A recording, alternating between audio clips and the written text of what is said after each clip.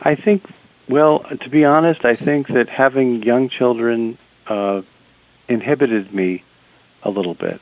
I wanted to not to be a sex writer for a while. I think honestly that that's true. I don't think that was necessarily a good way to look at parenthood, but it was true.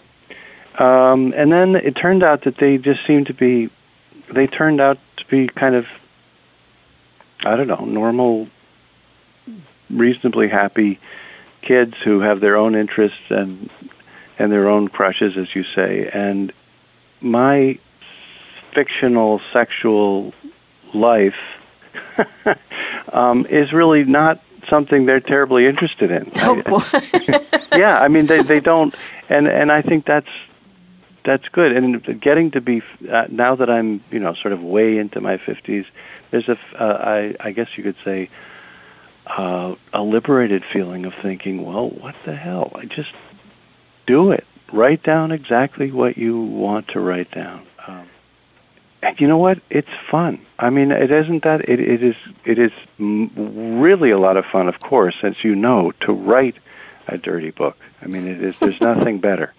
But it is even fun to publish a dirty book and get all kinds of crazy responses from all sides. I mean, what people think. There's this one response that's. I liked it for the verbal energy. Of course, it was totally unerotic. How did you get it?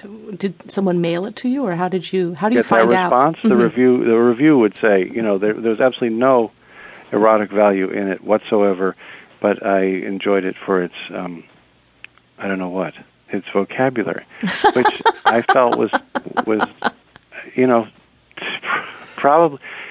Well, I wanted to pay you a compliment because I was not even in a very sexy mood to sit down and read it by my deadline, but I was like, I have to finish this because I have to do this, this, and this, so we're just going to workmanlike. I must get to the end. And, I let myself fool around for the first couple chapters, but I have 1 hour. I have to finish this book.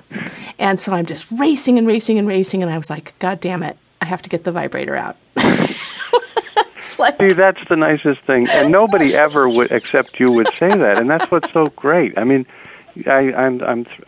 You made me late. You made me late for a very important date.